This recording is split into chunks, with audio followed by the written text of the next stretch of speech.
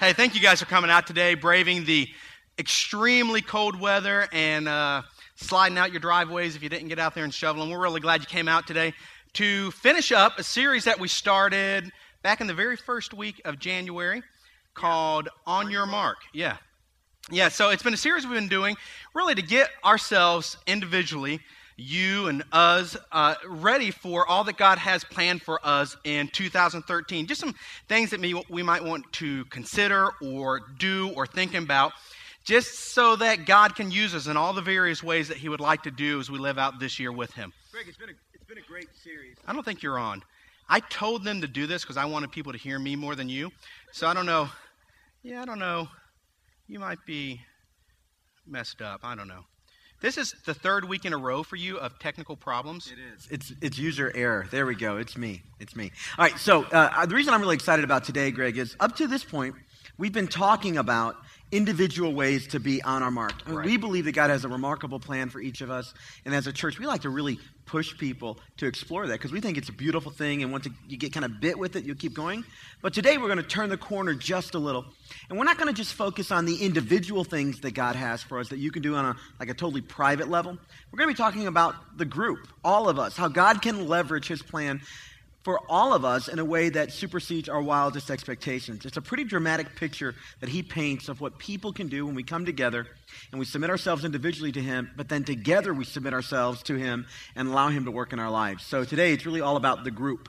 Yeah, exactly. This is the point in the life of every church, really, in the United States where things start to normalize again. Your kids, if you have them, they're in school, so calendars are starting to get set. Most of the vacation time is over, other than people who like to maybe get like that middle of winter vacation in so they don't get so depressed. But things are kind of normalizing. So every year, right around this time, we like to get up and just talk about some things that we do as a congregation to make sure we're, as a group, like you said, in the right place, doing the right thing so that God can maximize His impact on this world and through us. And so I have an illustration that's an analogy, and it breaks down at some point, but I wanted to share with you this morning. I got a couple boys who play baseball, and they're spectacular. They're the best baseball players you've ever seen. Well, over the last few years, they've played rec league baseball, which is fun. Rec league baseball is kind of the lower rung of baseball teams. There's nothing wrong with it, and it's a lot of fun. You still play it by the same rules and that sort of stuff. But the way rec league baseball works is practices start for rec league baseball maybe 4, 6, 8 weeks before the season begins in spring. And there's usually a practice a week. And the teams get together and they learn some good basic skills. And by the end of all that and midway through the season, at least by the end, the team kind of comes together. Everyone has a good time. You do keep score, so it's not that kind of league. But it's baseball in general. Structured play. Yeah. Well, this year, my boys, like I said, they are spectacular. And so we decided, and they along with us decided, to be smart if they kind of went up to one of the next levels of baseball play. So we put them, signed them up, had them try out for select baseball teams. So if you have... It's a great marketing plan, by the way. Call it select, make parents pay a whole lot more money to think their kids are special. That's exactly right. I wish I would have thought of that. Well, you didn't. Yeah, so, the fees go from $50 a year to like $1,000 a year. But one of the things I have noticed over the last, several months, because they start practicing in the winter, they started practicing right around Thanksgiving, is the amount of energy and effort and special training that goes into a select baseball team player that doesn't happen in a rec league player.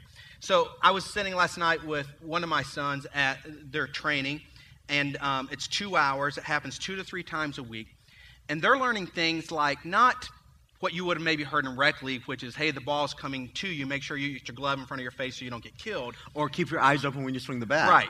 Not basic stuff like that. They're learning things like if you play the outfield, what do you do the minute the ball comes off the bat in terms of which way do you turn your hips? That kind of detail. What if you're playing shortstop is the first step you take? With what foot and how far away from your body do you take it? And they're doing drills like this. In fact, they've been doing drills like that since right around Thanksgiving. Hours and hours of practice of not swinging a bat and making sure you don't get killed, but very detailed work of the body so that they can be fully ready to play at this higher level of baseball. it's unreal what they do. It's probably a little overboard. They probably don't need that much, but they are just learning how to be excellent baseball players. Now, they were athletes anyway. They're fairly good, like I said. I think they're better than probably what they are.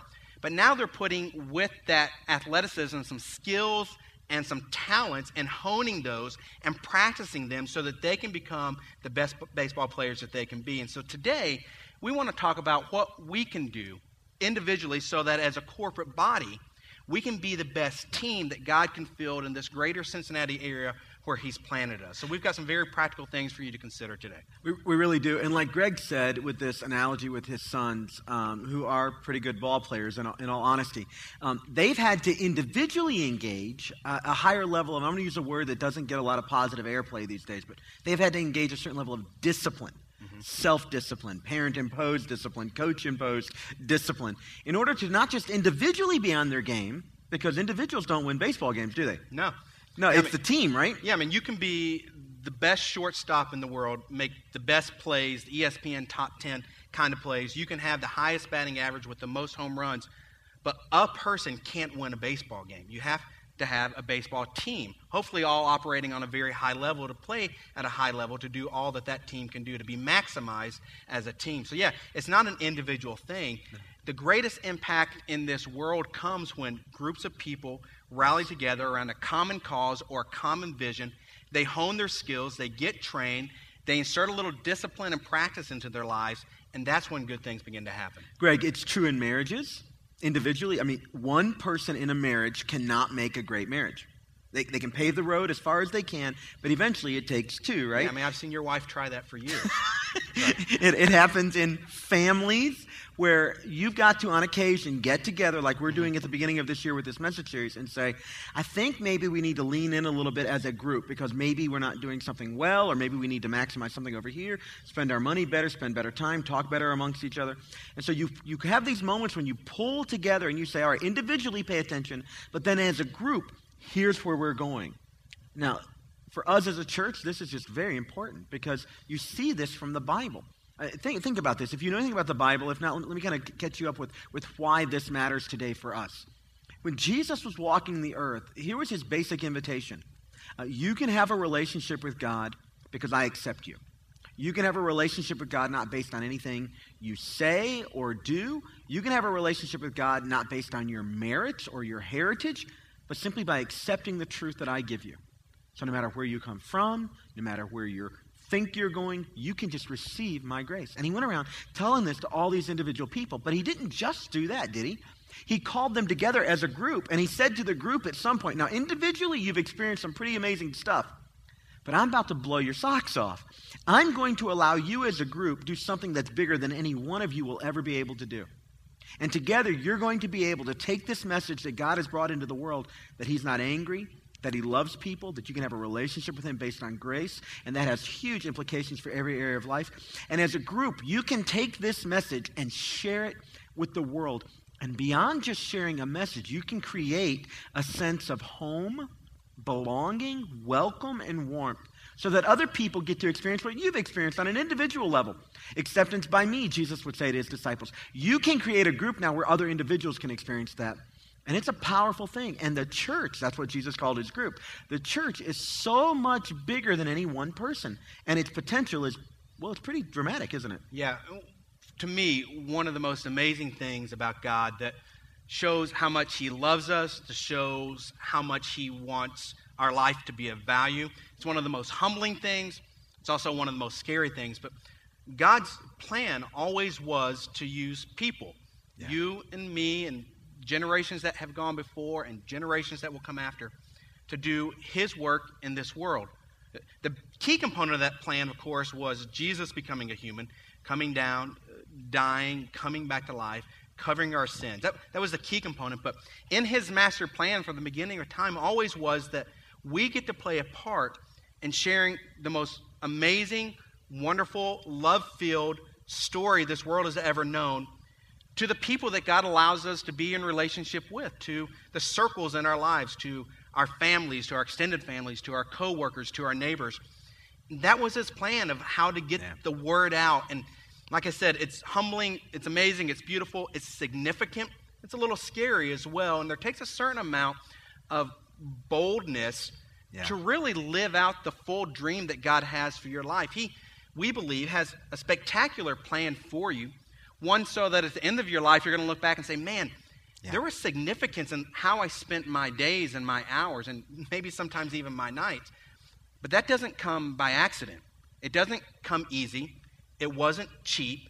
It still isn't cheap. It takes sacrifice and discipline and practice if you want to move from the rec team, which is good enough. I mean, it's good enough to just kind of be saved or to have put your faith and trust in Jesus or to have made Jesus your Lord and Savior. That kind of gets you on the team, but there's so much more that God wants for you, and it really is one of the primary reasons we've started this church. Is there's so much more that we want for you as well. Yeah. We want you to fully realize that dream that God has for your life, but it doesn't come without its challenges. It doesn't. And Greg, in a few weeks, we're going to talk about this later, we're going to begin this message series about marriage. The reason we want healthy marriages isn't just so that you can enjoy your marriage.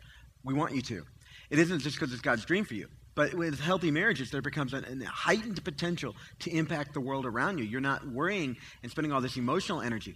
I watch Greg, and he watches me because we're brothers. We get to do life somewhat together. It's a great joy. But I watch him take joy in watching his sons develop as ball players. And so I watch him as he leans in with them, as his sons have very hard conversations at 9 and, how old is Grayson? 13 years old. Yeah. 9 and 13 years old, having hard conversations with coaches about what to do and how you did it wrong. Very brutally honest things that aren't necessarily fun for a kid. But I watch dad and mom take joy in that because they know that those conversations are helping that individual kid get better at something the kid wants to do, that he has no idea in and of himself what to do. He just knows when he gets done playing the game, he wants to look back and go, I did the best I could. And together as a team, we won. And that's what happens, right? Teams win games. And you know what happens when you lose? You know whose fault that is, right? That's the coach's fault. That's the way that works. That's just like in churches, right? It's always the pastor's fault. But when we look around this church, one of the things that gives us greatest joys, and not to like overly stretch a metaphor about parenting, is to watch individuals who've come along and said, I've been changed by Jesus, and I want to give back in a way that helps people experience what I've experienced. I haven't learned it all, but I have something I can give. I can't solve every problem, but I can solve a few. And I can join together, and my peace and their peace will be greater than any one piece of us. When we see that happen, that's what really lights our fire. It wasn't that Greg and I get to bring the message that makes us excited. It's doing this with a whole slew of people. Literally in our church, scores and scores. It's like a few hundred people make this thing happen in a given month. And that is the joy, and that is the picture that God has for us. Because this image in the Bible of a group coming to do something, that's just central to what church is all about. Yeah, and it's not just us. This isn't just something that's been happening over the last few years for us, or 8 the years last in our case. Few years of the modern church. It's been happening since Jesus established the church on earth. All the way in your Bible, back in the book of Acts, which is in the New Testament, it's the 5th book, it's the one that talks about the establishment of group practice of following Jesus, the church. And there are a lot of great stories about how for years now, people have been trying to figure out how they can use their time, their energy, their gifts, their skills, their talents, all for the furtherment of God's great story in this world. And so today, we want to challenge you to join in that great river that's been flowing if you're not already in it. And maybe you're kind of in it, but you're kind of on the side where the stream's moving really slow. We want to just kind of kick your raft a little more into the middle of the stream. Yeah. At least challenge you to consider to do that so that you can, at the end of your days, when you're maybe laying on your deathbed, if you have time to even think about it, have the internal security, the great feeling, the emotion that I did all I could. And it was significant, and it mattered. And it didn't just matter for me. I didn't just have a great life for me. What I did had an impact on other people, not only for the here and now, but for eternity. Right. That's the good news of the gospel. Right, it really is. So I want to take you to a place in your Bible now where this idea of transitioning from like individuals to the group really becomes apparent. And the message of Jesus in this part of the story has begun to catch some momentum. And what began with a group of people who shared a common heritage, they were all Jewish by heritage. They had a common heritage, a common knowledge base, a common set of experiences, a common text, was now breaking past that boundary to reach people who didn't know the text, didn't know the culture, didn't know the buzzwords. And it was moving from being a Jewish movement, of people who are putting their faith in Jesus to now being a movement of the other non-Jewish people. The Bible calls them Gentiles. And this created all kinds of challenges. Now, here's something you know intuitively, that when you step out of your comfort zone, that's difficult. It's just tough. There's a person in this room that on some level wouldn't rather have everything the way they like it, people they know, people who know them.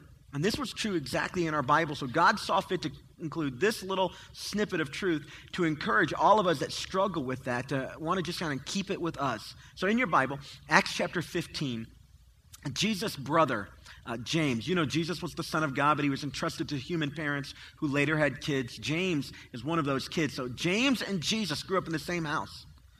Greg and I grew up in the same house. I can't imagine looking at Greg and thinking one day, he must be the Son of God.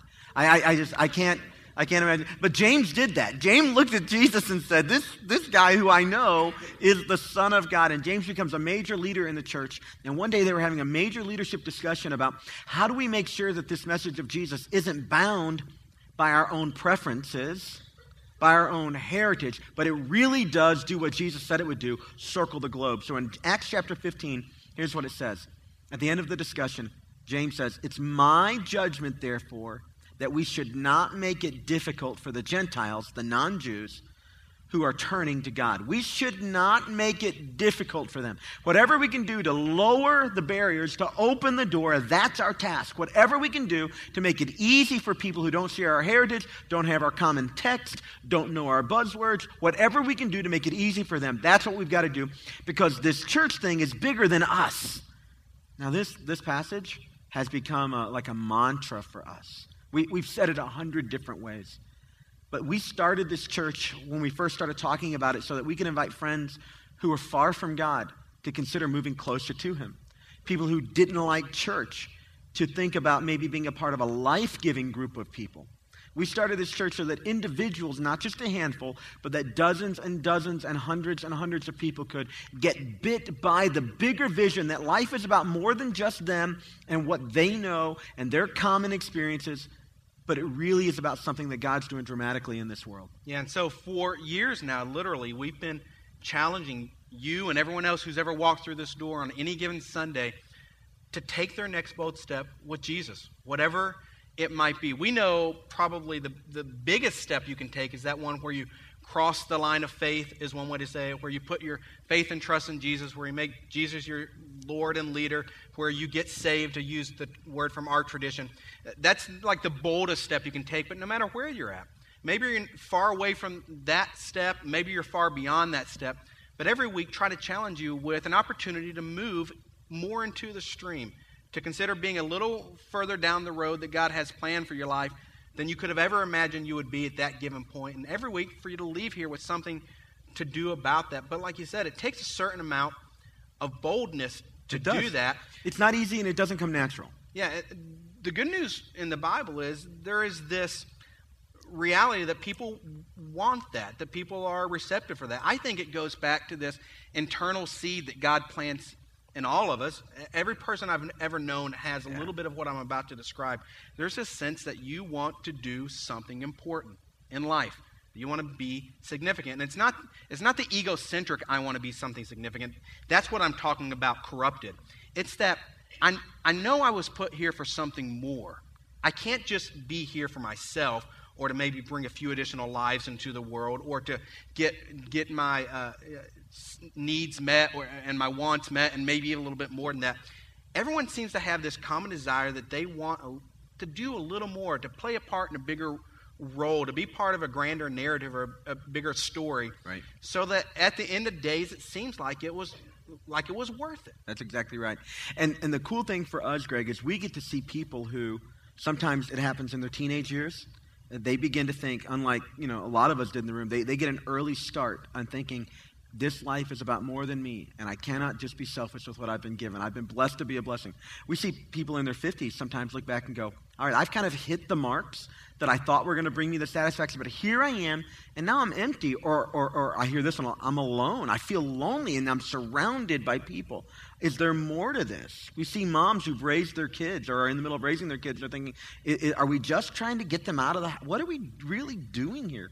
We've seen people who have been married for 5 years and thought they were going to have the perfect marriage, and now they've hit a roadblock and they're starting to ask, is there something more?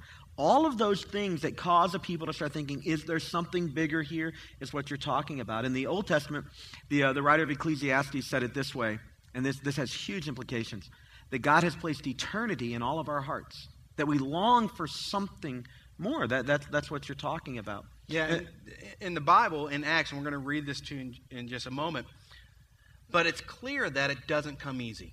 Right. There's a price to pay. If you're going to move from rec league ball to select team, right, you're going to have to be a certain amount of driven, or at least engaging the process. Other people might have to drive you, but you've got to engage the thing. Right. And even though in the world we live in today, we're busier, there are more things to do, both parents a lot of times work in the house, the kids are always at school, it seems like, on sports teams and involved in every kind of curricular activity you could possibly imagine. It does seem like we're busier, but it's always been a challenge. Even when life wasn't so busy, I always imagined, I know it's not true because of my training in seminary, but I always imagined back like in the Bible days, people really did nothing. Right. They sit around, they're kind of bored. Oh, there's a Jesus thing we can engage. Yeah, exactly. Yeah. And, I'll take care of the sheep, and then we might as well do Jesus. There's really nothing else to do around here.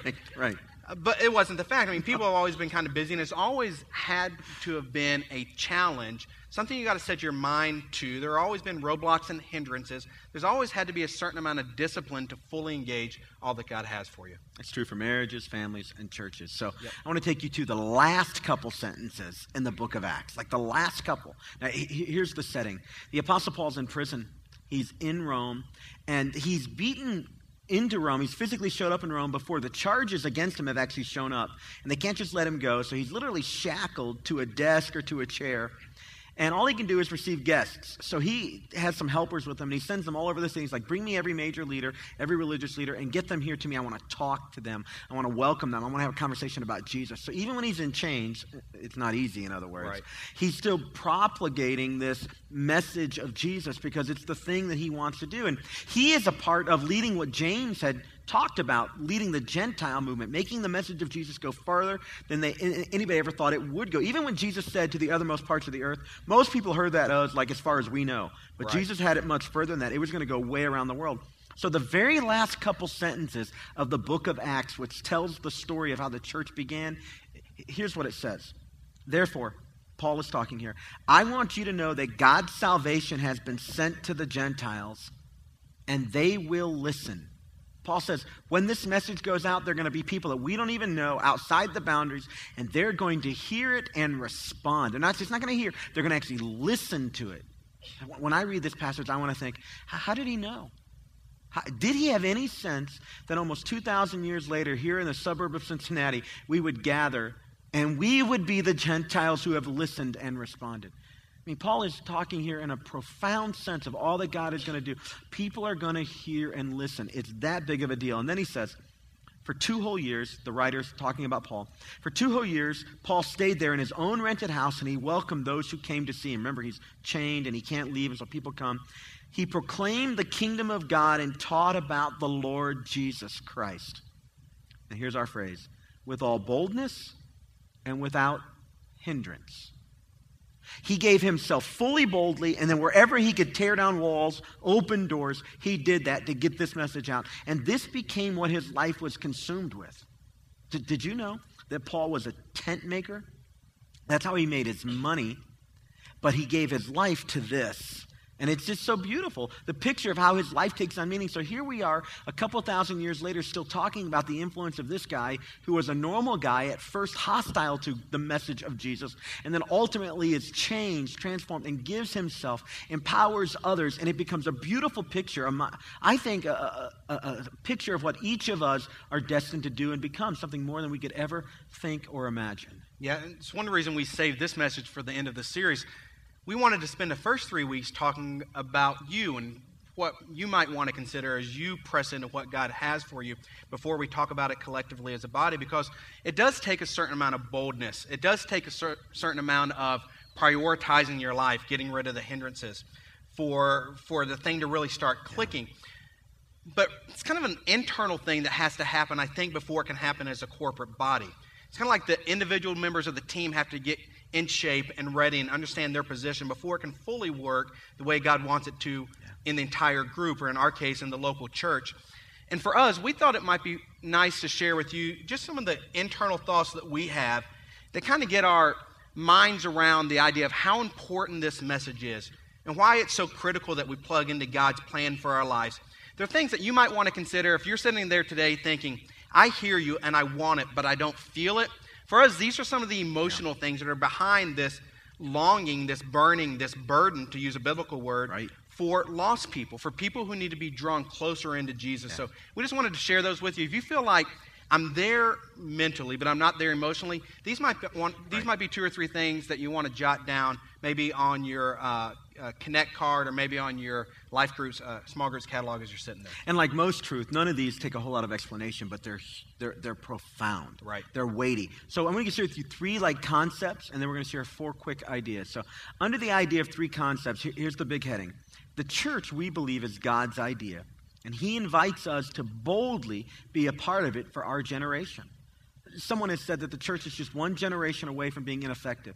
So God calls each generation in a renewed way. You, for yours, and your area of influence, you engage. And then under that big umbrella, here's our 3 big ideas. We believe, one of the reasons we started this church, that everybody spends forever somewhere. I believe every person I encounter that walks through our doors here, that my kids go to school with, that we engage when we go out to eat, every single person I lay eyes on are going to spend eternity somewhere. And we think that then gives us an appropriate sense of the stakes of what's really going on and why it is that Jesus said this church thing matters. And yes, you can go to heaven kind of outside the formal church. Of course you can, because it's based on grace. And you don't ever have to darken the doors of a church, and you can go to heaven, spend eternity there. But it's a much bigger and more beautiful picture than that, because every single person will spend eternity somewhere, and many of them never even stop to consider it.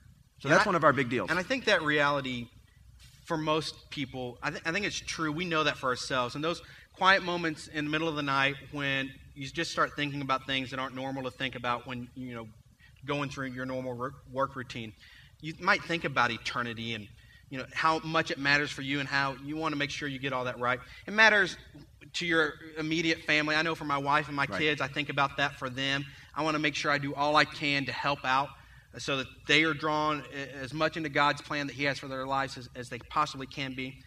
It matters a little bit, but maybe not quite all the time, for your extended family, right? But there's something about the further you get out from yourself in the circles of life that you engage in, where I think, at least for me, I don't think about that quite as much. I mean, so I got myself, I got my immediate family, I got my extended family, then the people I work with. In my case, it's a little easier because I work at a church, but for a long time, Most of us are in a relationship with Jesus. Yeah, and the times that I was involved in a career outside of church, I can't say that was constantly on my mind. I can't say it was often on my mind. I don't even know if I would say it was sometimes on my mind. Every now and then it was on my mind. Yeah. As I was sitting last night beside a couple dads and a mom whose kids are on one of my team's select team, the thought, had I not been thinking about the message for today, it probably wouldn't have crossed my mind, because from about Thanksgiving to Christmas, when I sat by the same parents, it didn't. But when it does, there's something that happens internally, emotionally, something that happens to your heart that changes. Yeah, and I think there's a certain amount of boldness that comes when that realization dawns on you in the moment. Yeah. So our challenge today is to know that, to consider it, to try to push yourself to think about it, maybe at times when you typically wouldn't think about it, because we think that will begin a heart transformation that will make a difference in your actions. Yeah, it's why James says we got to do everything we can to get rid of the hindrances so that more people can come to Jesus. Here's our second big idea. We really believe that Jesus is the answer for our problems. I know we just came through an election season, and some folks in our church engaged that robustly, and we're grateful for that. I had to have a couple conversations with some people and just say, look, chill just a little. Have your opinions, but, timeliness and all that. And people get very upset and engaged, and all that's good and fine. It's a fine deal. But here's the truth, friends. Politics, no matter who's president, will never change a human heart. It won't. It will not make a difference for eternity. It won't. What makes a difference for eternity, the thing that Jesus started, wasn't a government. His government is not of this world. He started a church that has survived across every spectrum of every type of human governance. And the church will survive. And that's why we believe that giving yourself to eternal things matters. And the church is the holder of the message of Jesus. I am deeply involved in politics on a personal level with people over lunch and stuff like that. I'm passionate about it. I know what our country should do, and you should buy me lunch so I can tell you how to vote from here forever. I mean, that's where I know how this thing should go, but at the end of the day, that will not make a single difference in one human heart. But Jesus still changes people. And so we believe he's a really, really big deal. Here's our third one, and then you're going to talk about it. We believe that the local church has incredible power to make real change in our world. Yeah, it's what I was talking about at the beginning.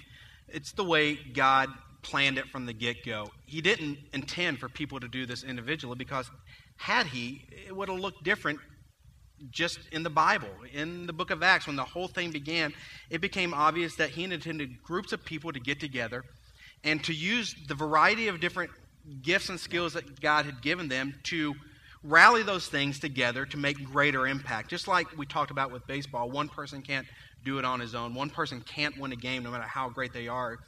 The impact this world can have in the communities that you run in, the different circles that you're engaged in, is so much greater when groups of people get together and they can tap into their specialized gift and skill so that you can do your thing and someone else can do theirs, and then collectively a beautiful picture is painted. It reminds me of the picture of Jesus that we have hanging out in the lobby, the mosaic of Jesus. If you haven't read the sign, make sure you stop out there and do it. But 30 different families. 30 different families get together, and they create their 2-foot by 2-foot section of the picture of Jesus, not knowing what they're painting. They only know they're painting some grayscale colors. And at the end, the beautiful thing is it all comes together to create this mosaic of Jesus. Well, that's in large part the plan God had for this world. That's why we're not all wired the same way. We don't all like the same things. We all don't want to be involved in the same types of activities. God made us that way so that we could become passionate about certain things, and together group passion could get hold and can make great impact in this world. That's exactly right. So we think if those are 3 really big truths, then there are 4 big deals that we want us to very quickly walk through. And we would call these the disciplines, kind of the fundamentals, if you will. That until individuals get this right corporately, we just can't do it. And the good news about our church is we're doing it. I mean, we're not perfect by any means. You hang around here, you're going to know that. But we're doing it, and God is blessing us, and people are stepping up. So here's the first one. We feel like small groups are a big deal. The way we like to say it is that sitting in a row like this and opening your heart and ears to God's message, that's good. But getting in circles and discussing it, making friends who are encouraging you along the way, that's better. Rows are good. Circles are better. And so we're about to begin one of our 3 times a year, trimesters. Trimesters. Thank you. I should say triannual, but that's every 3 years. Trimesters where we say to you, here's some small groups. And so Greg's going to tell you a little bit about that right now. Yeah, so if you've been around for a while and have experienced small groups, you probably know this. But a lot of you haven't, or maybe you've been around but you haven't engaged. I just want to take a second, if you want to pull out that small groups catalog that was on your seat, and just kind of tell you how we do it and why we try to make it as easy as we can for you to get engaged in a group, in a circle, so that the experience that you have of church isn't just in rows and you come here. You might get here 5 minutes early to get coffee. You might say hi to someone you don't know during the meet and greet time, but then you pretty much leave and you never really engage. Small groups are meant to help fill that void, and we do them in a variety of different ways with intentionality so that whatever your passion area is, we might hit that. Now, it's a free market system, which simply means in our situation, we have people in our congregation, many of you sitting there today, who say, I would like to lead a group about. If it passes muster with the small group team, it gets put in the catalog. So these represent passion areas of different people that are probably sitting beside of you right now. Now, every group we do falls into one of 3 categories. Right. This is very helpful because it allows and celebrates that diversity of where we are in our different life stages. Right. And it really acknowledges that sometimes we need different input factors in our life. Yeah, and it might connect with a certain wiring that you have. So there are learning groups in your catalog. So once you get past the intro stuff, maybe down to page 3 or 4, you're going to start seeing some groups. They're called learning groups. They begin with the letter L. Now, these groups are all about you coming together with groups of people in circles to study something, to learn something that maybe you didn't know. A lot of times they're Bible studies around a book of the Bible. Sometimes they're book studies that have to do with the Bible or some biblical principle. This time around, there are a decent number of marriage groups because we're getting ready to kick off a marriage series. But they're all things that you might learn around some biblical principles so that you can engage pushing your cognitive muscles a little further than what they would do if you just came to church. Right. And in a group of people who maybe have a similar interest around growing in a similar thing. So the way you sign up for any of the groups as I'm talking is you pull out your Connect card. On Next Bold Step C, you just simply write the number of the group on the little line in Next Bold Step C. Now, when you write the number of the group, a couple things are probably going through your mind. One is, well, I'm not sure I can make all the dates, or I'm not sure how committed I can be. I want to encourage you today to go ahead and write it down if you think you would like to try. What's going to happen is you're going to email from the leader. They're going to give you some details. And you can navigate that as life comes and goes. But if you feel like one of these is connecting to where you're at, go ahead and write it down and at least begin the process. You can always back out, but at a certain point, these things are rolling and you can't really get in. Right. So learning groups, there are a lot of opportunities for you there if you'd like to choose one. So if I wanted to choose 5 Fridays with Paul, led by Fred and Claire Buckley on Friday evenings, I would simply take my card, write L04 on the card, knowing that this week I'll be getting an email from those leaders telling me some more details about the groups. All right, so those are learning groups. Also, we have connecting groups, which the biblical word for that is fellowship. But we believe it's important to have friends. You got to have friends who are leaning in the same direction as you. And when you're feeling a little tired, can encourage you, can speak life into you, and kind of just help you along. And so if you would like to have some Christian friends, and it doesn't mean everybody shows up in the groups a Christian. That's okay with us. But in general, we're all kind of trying to go in the same direction. The Bible says that the early church gave themselves to the apostles' teaching, kind of what we're doing now, but also to the fellowship. And they built relationships. I know this. If you don't have friends at church, eventually, church will feel impersonal and you'll feel disconnected. So we do fellowship or connecting groups. They begin with the letter C in your catalog. And all you do is you find one of those that you want to do. You can sign up for 1,000 of them. There's only as many as you want. Yeah. And you can just go. And so, again, if you need to know more information, you sign up Next Step C on the card. And then the last category? Also, there are serving groups. And so these are opportunities for you to do something. A lot of times, I guess every time, they're somewhat need-based. Maybe they are groups that go out and try to meet a financial need or a social need or a spiritual need even. So in the last section of your book, there are serving groups, some that are going to Ronald McDonald House. There are some Matthew 25 opportunities. There's a group of people to get together and help send out care packages to college students. Also, past that section, still under the serving group opportunity, are different teams in this church that you might want to find out more about and consider being on. Those are still serving roles. You're just serving on a team that's trying to meet a spiritual need in the life of our church. So as many as you want to sign up for, feel free to do that. That's how you use this book. There'll be opportunities this week and the next couple. But go ahead and jot down what you think you might want to do and get it on your Connect card today. So big deal number 1 for us is small groups. Rows are good. Circles are better. Big deal number 2 is volunteering, or we might call that serving. Now, here's what I know. I know I can't help everybody, but I can join with some others and help some. I really can. I cannot solve the world's problems. I used to try. A lot of pastors are susceptible to that, and it's a heartbreaking reality when you come face to face with your own limitations. But the good news is I can link arms with some, and we can do some pretty dramatic stuff. And that's kind of what's happened around here. We would like for you to think about this. What would it look like if you got bold about serving? You may not know this, but every single person at this church who serves, they're busy. It's not like we were sitting around twiddling our thumbs singing worship songs and somebody said we should probably think about starting a church. No. Everybody was busy. We had kids. Most of us were dual income families, like 2 careers, trying to raise kids. And at the same time, there was this compulsion that life has to be about more than this, that God is doing something more. I cannot be selfish. I was blessed to be a blessing. So we wanted to carve out time to make a difference in other people's lives. Now, here's what I know about you.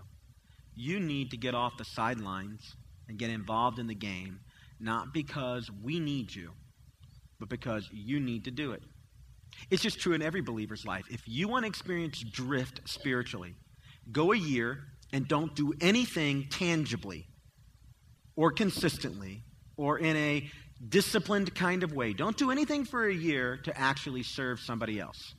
And 1 year later, when you've gone through that process, you will have experienced a wedge in your relationship with Jesus. It's just the way we're wired. We are the body of Christ, and each part matters, one member relating to another. And so, yeah, you can go to heaven without the church, and you can go to heaven without being on a team, of course. But you will not experience God's plan for your life. There will be a void. And so what we want you to do is we want you to give back in an area that you've been given to. Yeah, a couple of thoughts crossed my mind. You hit one. I just want to hit again. We don't need you to serve. Ben and I, the rest of the staff, the key volunteers here, if God leaves us at this size church or smaller from now till the day we die or Jesus comes and gets us all, we're good with that. That wasn't always true, but that's true now. Right. We want you to serve because it will change your heart and your life. It will. That's the first thing. And that's why, my wife, for instance, we're busy. She got up this morning, braved the cold, brought my son here to serve early because we know he needs to serve. He wants to. We're going to lean in with that. We're going to carve out time. We're going to inconvenience ourselves to rally around this value because it will grow our hearts towards Jesus. Second thing, and you hit on it, I just want to hammer it home one more time. If you've been around this church for a while or another church for a while and you didn't serve, one of the most common excuses we hear and that I've experienced in my own life is that you're too busy. And that's just a lie from the devil. You probably are busy. I could take you to 20 to 50 volunteers in this church who are probably busier than you are. The reality is you might just need some priorities adjustments in your life. Think about what's important.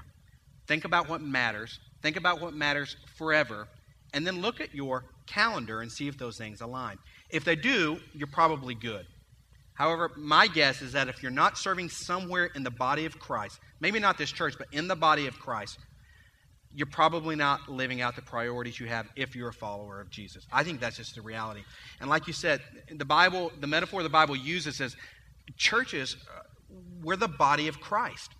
And the sad thing is we probably have dead limbs in our church and every church in America. You might be here because you were meant to be the thumb, the left-hand thumb of the body.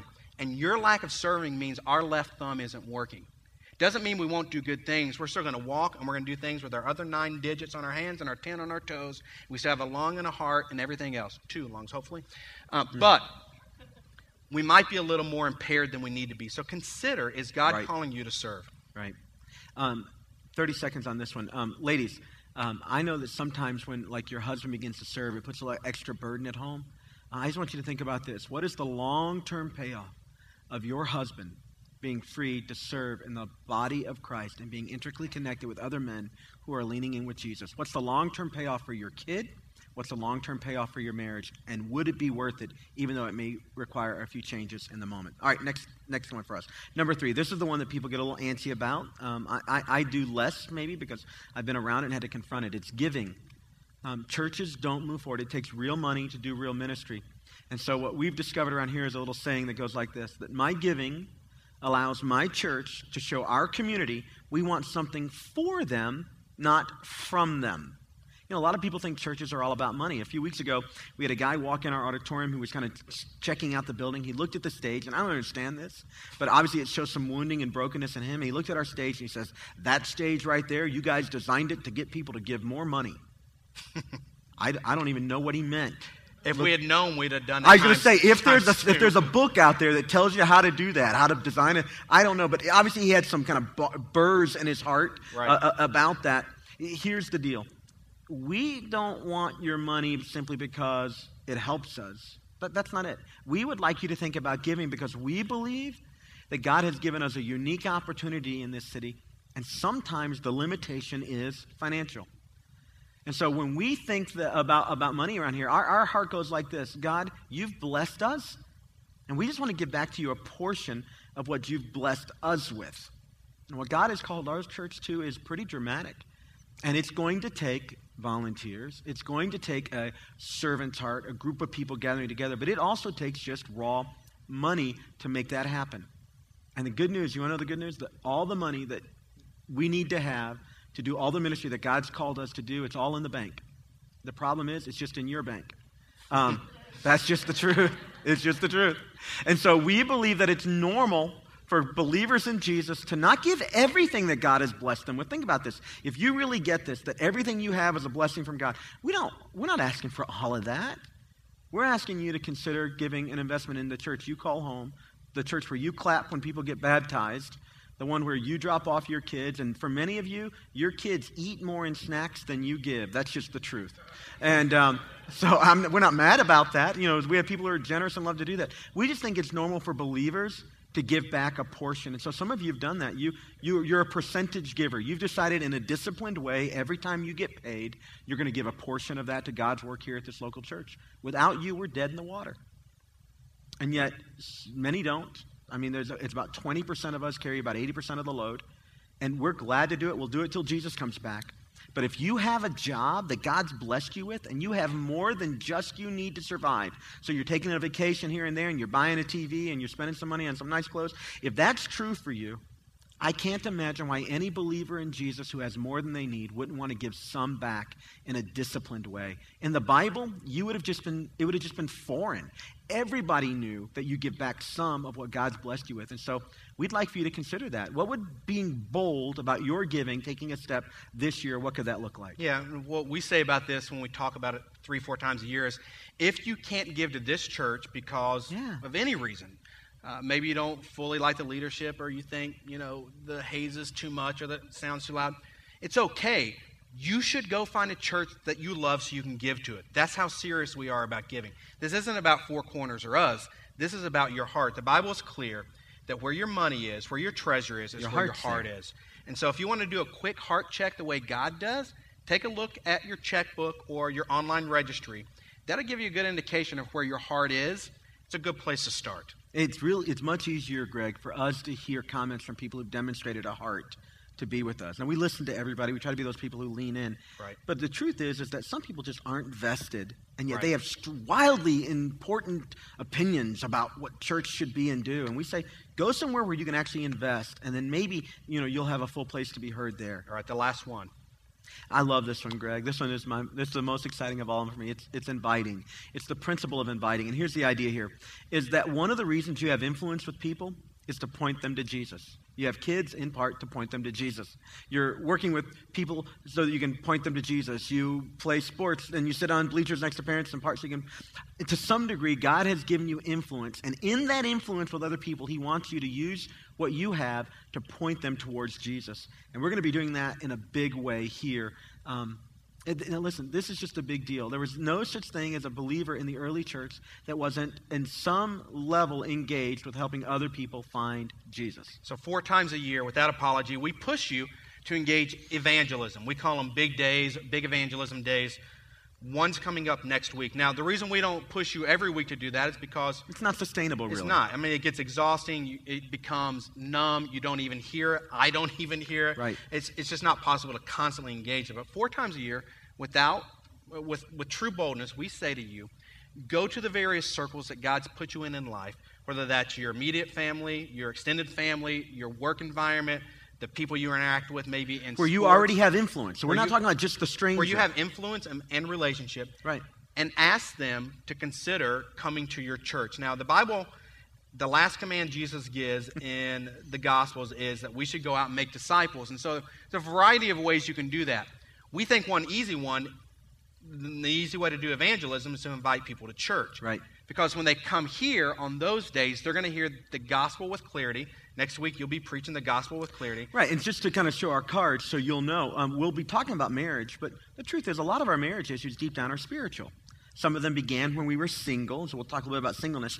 But at the end of the day, I'm going to get people, encourage them to turn towards Jesus as part of the solution for a healthy marriage. And that begins with that making Jesus the Lord of your life. Right, so we invite you to do evangelism that way. If you don't want to invite friends to church, you're still commanded to do evangelism, so figure out the way you're going to do it. Maybe you need to get really good at giving your testimony and inviting people to ask Jesus to be in their heart, or some other form or fashion of that. But if you want to do it one easy way, or maybe add this into your repertoire of evangelism techniques, just invite them to church on the big day. So it's next Sunday, both services. We're calling it Super Bowl Sunday. We're only doing that because it happens to be the Super Bowl day. We think it's a time in life when most people are pretty much in a routine because school's set, and so we just picked the first Sunday in February to do it. We're kicking off a new series called Marriage Audibles, Don't Let Your Relationship Get Sacked. Yep. And so it's good for everyone, whether you're married or not. We figure if you're not married, maybe one day you want to be.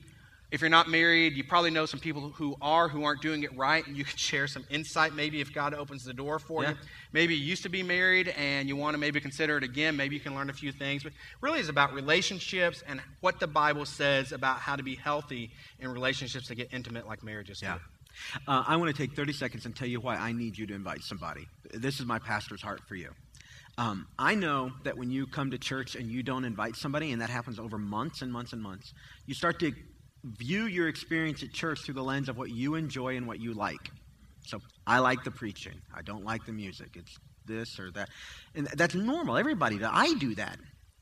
It radically shifts when I have a guest here. When Jill and I have invested in a relationship and we invite them and we know they're coming, everything is different for me. I walk in the door and the first thing I'm thinking is, these greeters better be friendly today. I'm vested now. I start thinking, this coffee better be good today. The bathrooms better be clean. Check-in better go fine. They better not screw up the lyrics today, because I am viewing now everything through the lens of what the person who I am hopeful will take a step towards Jesus, how he or she will experience that. I need you to invite somebody a couple times a year so that you can refresh your eyes. Now, I'm going to say something that's going to sound like meddling, and I'm probably not talking about you, but the neighbor next to you. A lot of you complain about church, and your complaints are so myopic. That's just a friendly way of saying you have a big ego. And the reason you're that way is you have had way too long a gap since the last time you had a vested interest in somebody coming to this building or our old buildings and hearing the message of Jesus. So you only think, did I enjoy the sermon? You never stop to think, did somebody who needed to find Jesus today hear the sermon well? You only think through the music, did I like that song? And you never stop to think, did somebody who needed to move closer to Jesus today like that song? You never can actually put a face and a name on why we lean in to do what James said, remove the barriers so that they can follow Jesus, which means I hope you're happy, and we believe part of our mission is to grow people towards Jesus. That's why we're talking about this today. But a big part of Sunday morning, not the only, but a big part is making sure that people who are far from God can come here and receive the message of hope with as many barriers removed as possible. And if you'll engage this process, it will keep your eyes sharp. It will keep your heart soft. And then when we need to engage the things that we need to engage because we're an imperfect church, the conversation goes radically different. Yeah. Well, let's take a few steps together today as a congregation. Would you grab your Connect card? And we'll do that together. For us, Next Step A, it'll be true next week. Every week it's the same. Would you like to begin a relationship with Jesus? And if you would, here's how that goes. You just simply say in your heart, God, I'm a sinner. I want you to be not only the Lord of the universe, but the Lord of my life. The Bible says it this way. If you believe in your heart, confess with your mouth that Jesus is the Lord, that you'll be saved. Around here, we ask you to check Next Step A and then put the card in the offering bucket when it comes by so we can send you some information about it. How about Next Step B? Would you like to get baptized and go public with your faith? It's a celebration around here as we celebrate it, kind of the culmination of what God's doing in your life. How about Next Step C? Is there a small group you need to join? Just put the number in there as Greg described, and somebody will contact you just this week. You won't have to go very long without getting some info. How about Next Step D? You're going to join with me and my wife. We've invited several. And invite a friend to come with you next week. The way we do it, I'll be honest, we say, hey, if you'll come to the second service, we'll join you for lunch afterwards. It's our treat. You'd be surprised who come to church with you if you decide that you're willing to invest $30, $40 in a meal. A lot of people. Some of you in this room are here because Jill and I have done that. It's amazing what you do. Or we'll have our kids. We'll use them and say, hey, invite so-and-so over, and we'll take you guys to Dave & Buster's after church. You'd be surprised how many kids will come to church with our kids for the hope of going to Dave & Buster's afterwards. And then when they're here, we hit them in the head with Jesus. It's an amazing plan. It works beautifully. And how about Next Step B? Let's just go for the jugular here. I'll step up my giving. Now, some of you are doing good. You should feel affirmed in this conversation. Others of you, you're not. And honestly, I'm hoping that the Holy Spirit will convict your heart, because for us, sometimes the barrier is financial. And we could reach more if all of us did the part that God put on our heart to do. Let's pray right now. Lord Jesus, thank you for being a God of grace, of calling us to not just eternity, which is amazing and awesome, But you've called us to live life with you here, right now, in a way that makes everything different and better for us. God, our prayer right now is that you would continue to grow us to be the church that brings honor to you and sees lives changed. God, I pray for people who are committing their lives to you, and we'll do that next week. I pray right now for every person that's going to be invited, that you would soften their hearts, that you would give us boldness and courage. And I pray that next week we are sharp and on our game so that there is no hindrance to people feeling warmth and welcome in this place. No hindrance to them hearing with clarity the gospel of Jesus.